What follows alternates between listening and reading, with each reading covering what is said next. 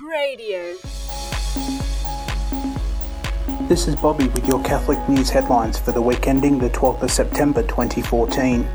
In this week's news, 6 Australians to attend the Extraordinary Synod of Bishops on the Family, Italian missionary sisters murdered in Burundi, US escalate intervention against Islamic State, pro-life activist challenges Tasmania's buffer zone laws, and preparations continue for one of Australia's largest Catholic youth conferences.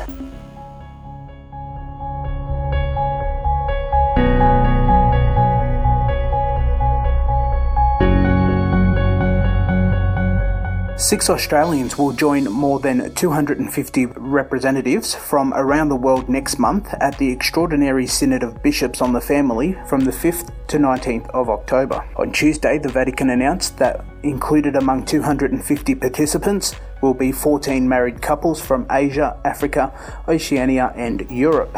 Representing Australia, George Cardinal Pell, Melbourne's Archbishop Dennis Hart, chairs of the Australian Bishops' Catholic Marriage and Family Council Professor Ron and Mavis Pirola, co-director of the World Organisation of Ovulation Method Billings in Australia, Joan Clements, and Sydney Life Marriage and Family Centre Director Chris Meaney. The synod will be themed The Pastoral Challenges of the Family in the Context of Evangelisation, and members will be asked to find ways to improve the pastoral application of church teachings and the best ways to explain it and help Catholics to live it.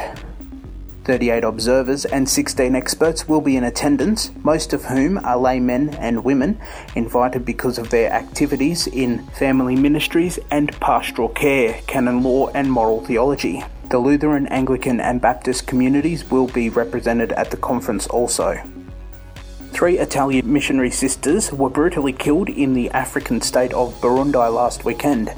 2 Xaverian missionary sisters of Mary were found dead on Sunday in Kamenge, Burundi, where they have lived for 7 years.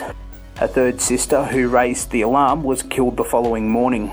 It is believed the sisters were sexually assaulted and beaten, and 2 were partially decapitated. In a statement earlier this week, Vatican Secretary of State Cardinal Pietro Parolin said Pope Francis was greatly saddened by the killings and offered condolences to the families, local parishioners, and the religious order the sisters belong to. Pope Francis has learned with great sadness of the murder of 3 nuns, Cardinal Parolin said. Though the motive remains unclear, 3 suspects have been found and an arrest has been made. The man arrested has now confessed to the killings. It is very difficult to know the reason behind the killing, but nothing can justify it, parish priest of Kamenge, Father Mario said. Further updates are available via Reuters.com or Vatican.va. US President Barack Obama has this week announced the US government strategy to counter the Islamic State militant group in Iraq and Syria. In a speech delivered at 9 p.m. Wednesday local time, President Obama revealed that the US would undertake further airstrikes in Iraq and Syria, commit 475 additional troops to Iraq, redouble efforts to counter terrorism, and continue to provide humanitarian aid in the region.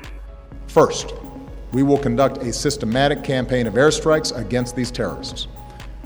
Working with the Iraqi government, we will expand our efforts beyond protecting our own people and humanitarian missions, so that we're hitting ISIL targets as Iraqi forces go on offense. President Obama also reinforced that his commitment of additional troops does not signal the beginning of a ground war. As I've said before, these American forces will not have a combat mission. We will not get dragged into another ground war in Iraq, but they are needed to support Iraqi and Kurdish forces with training, intelligence, and equipment.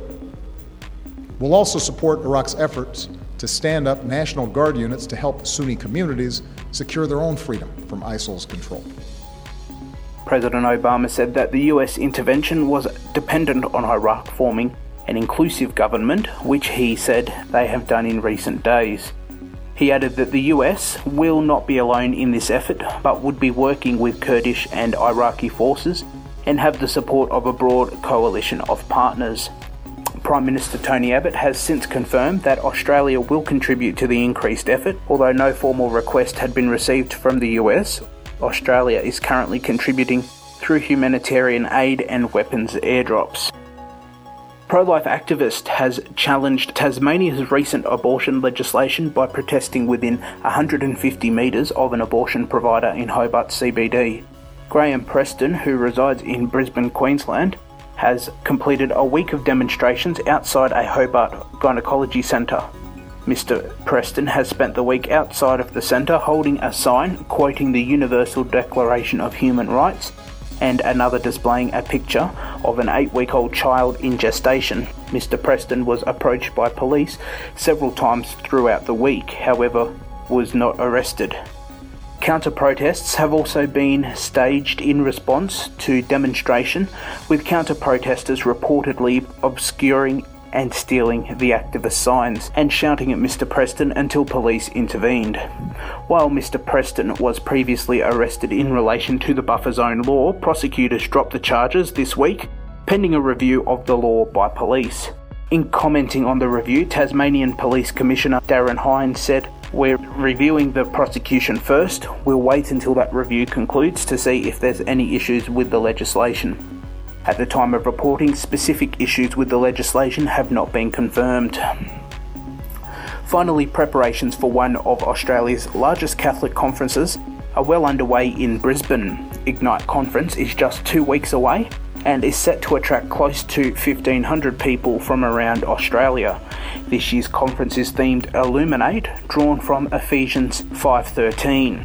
Keynote speakers include Brisbane Archbishop Mark Coleridge, Sister Miriam James from the Society of Our Lady of the Most Holy Trinity, singer-songwriter Father Rob Galea, and many more. Ignite Youth Director Pat Keedy spoke to Cradio this week about what to expect from Ignite. If you were to come to the conference this year, I believe that what you'd experience is the same thing which it's always offered, and that's a wave of grace. Someone coined the phrase one year, it was like, as you're there at Ignite Conference, what the experience is like, there's a wave of grace that God is just pouring out, and it's like it comes crashing in and washes over everyone present. And that's what I've experienced year after year that happens. And it's a different experience for everyone, but it's still an experience of grace being poured out like a wave and transforming lives. That's what I believe you definitely can expect. To find out more or to register for the Ignite Conference, head to igniteconference.com.au. Get in quick as registrations close today. That's it for this week's headlines. Thanks for listening. For more details of those stories or for more Catholic talks, interviews and programs, visit cradio.org.au.